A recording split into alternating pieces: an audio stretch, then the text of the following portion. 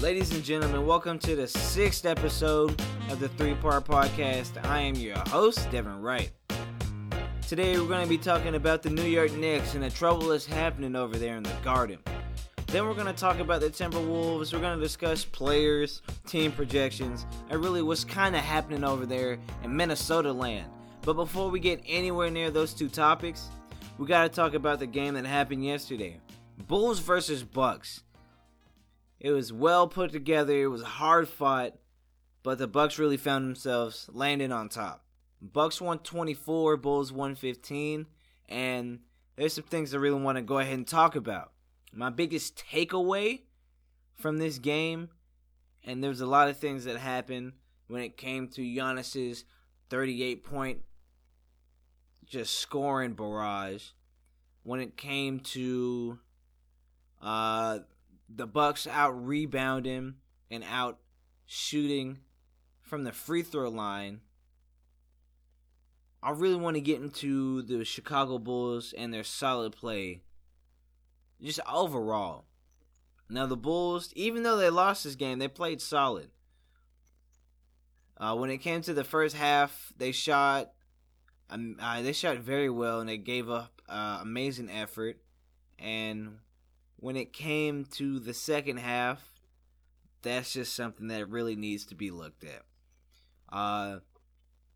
They lost the third quarter. They only put 20 points up in the third versus the Bucks 32. And they won the fourth quarter 29-27, but just lost the game. And one thing I want to just praise the Bulls on is their three-point shooting. They shot 41% to the Bucks 18. They got up 43 shots and made 18 of them. Really proud on that end. When it comes to the first half, the Bulls always really play really well. It's just when it comes to third or fourth quarters, they just have a problem just closing when they have like a really good lead. Some things the Bulls can improve on, I would say. This over and over again. Rebounds. I don't know if you heard me. Rebounds. It was awful. It was pitiful. Now, to the Bulls' credit, the Milwaukee Bucks are a top 10 rebounding team in the league. But when it comes to their effort on the defensive end and the offensive end, they just got out-rebounded. They had 45 rebounds to Milwaukee's 58. And there's a bunch of things that you can blame on this, all right? You can put the blame on Wendell Carter Jr. He fouled out early. You can put the blame on Lauri or Thaddeus Young. When Wendell fouled out, they slid Lauri at the 5 and they put Thad at the 4. You can blame it on rotations, especially in that fourth quarter. Man, I didn't believe it when I saw it. I saw Zach LaVine bringing the ball up. I saw Chris Dunn passing it in. And I see Kobe running on the other side. I say, okay, a 3-guard lineup. I personally don't like seeing that. All right, you have a small forward and Hutch, and you have a power forward. You have like 2. You can even say 3 power forwards on the bench. You could have brought Luke Cornett or. That Thad was coming off the game, so I would say 2. You could have brought Luke Cornett or even Gafford off the bench, but when I saw Ryan coming off of a screen, I said, oh God, they really have a 4-guard lineup in the fourth quarter trying to get a lead back against the Milwaukee Bucks. Now, I don't know if this was like a confusion tactic or something to throw the offense off, because I could see on offense it could be working from the Chicago Bulls perspective. But when it comes to defense, they're going to punish you. And that's exactly what they did. To the credit, Bulls got some solid steals. I would not even based off confusion, just off of tough and grit and hustle. But just seeing that closing the game, that really hurt my mind, soul, and my stomach, man. Like, what in the world are 4 guards doing closing in a Milwaukee game? And when it comes to fixing this, like I said, you could have brought Hutch back in. I'm pretty sure he didn't play after this first half. You could have brought Luke Cornett.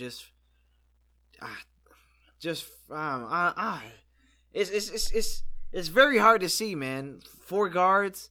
You could have brought Luke in just to facilitate, not even facilitate, just to be a body down there on defense, so you can just have an attempt of him just closing out on a Giannis shot or a fadeaway. You could have brought Luke. I already said Luke. You could brought Gafford in just for a push on rebounding. Seeing that Wendell came out and Larry was out there struggling, it was just a hard thing to watch in the fourth, man. It really was. And when it comes to Giannis, he had a solid night. Very solid. Showed everybody and the world that he can still play at an MVP level. 38 points, 16 rebounds, gave a nice double-double, put the team on his back, gave him the win. Yeah, man, just overall, it was a great game, really hard fought. The Bulls really stuck in there, and hopefully they can sneak and take a win in the next time they see this team. And speaking of teams that are sneaking by, we got to talk about the Timberwolves. And just to start the discussion, we're gonna preface this on Andrew Wiggins. Are the Minnesota Timberwolves seeing the real Andrew Wiggins? And before I answer that, and before you even have that answer in the back of your head and just blurt it out, let me give you his last 5 games, all right? 30 points, 6 assists, 2 rebounds, 2 steals. 40 points, 7 assists, 5 rebounds, 3 blocks. 25 points, 5 assists, 33 points, 5 assists, 6 rebounds, 30 points, 7 assists, 8 rebounds. He's playing at a high level. It's not that personally I see him keeping this up, because he's shown throughout his career in the NBA that he can't stay consistent. And it's not that he can't play like that at a consistent level. It's just that, I don't know, it's a mentality thing. Sometimes he's out here, and just like the stats that I just read you, he's playing phenomenal, putting up buckets, but just looking back at games where he's just not, he's on the floor and he's on, and it looks like he's there, but he's not present mentally. There's been some lulls just throughout the season. Yeah, just dating back in the seasons past. But when it comes to this play, can he keep it up? I'm pretty sure the team hopes so. Do I think he can keep it up? That's going to be a no from me, Chief. When it comes to, even in 2017, this is a perfect little line to read. All right, in 2017, he had about 23 points averaging that season, and after getting the max contract extension for 5 years, his scoring took a dip. But he's slowly and surely getting it back up. Can we see this play going on for the rest of the season? I would say no. Would I be surprised if he kept it up? I want him to keep it up, but I'm just judging off of seasons past, I don't think he can. Best case scenario for this team, If they keep Wiggins just scoring at the level that he is, I can see them being around the 6 or the 7 slot. Being top 4, 5, no, I don't see it at all. And they can really sneak it around the 6 or 8 spot, I believe, if they keep the play up. Worst case scenario, back to the lottery board again.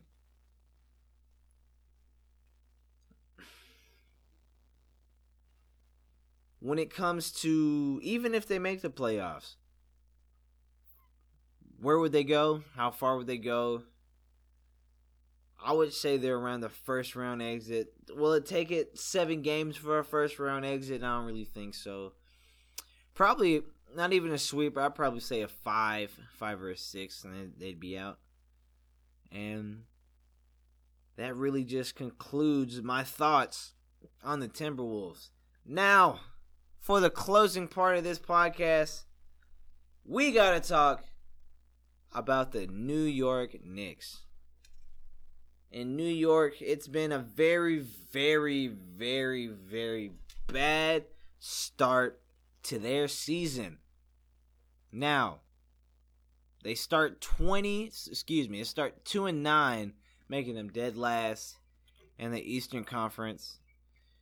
With the defeat from the Bulls earlier this week, the Knicks tied their franchise record for the most losses in 11 games.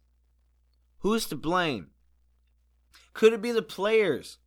For example, Dennis Smith Jr., his box score is very, very brutal. Scoreless from 0 from 3 shooting in that Bulls game, with 3 turnovers and a plus minus of -22. Wow, that was in a blowout loss from the Bulls, 120-102. You can look at Julius Randle.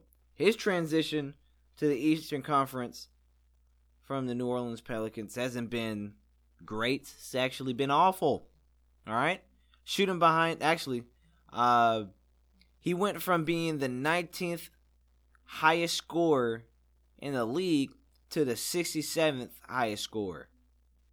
Just around 15 points per game.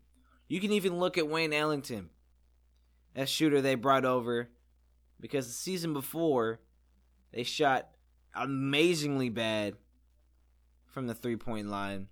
So in a trade package, they got Wayne Ellington and Reggie Bullock just to really just cure those problems. And out of the 8 games that he's played, he shot 27%. Ladies and gentlemen, if you have a sharpshooter, you really want him shooting around the 40 to 35 percentage. And he's shooting around 27.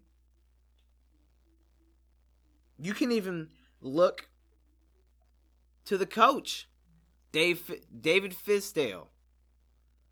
The New York Knicks got blown out by the Cleveland Cavaliers.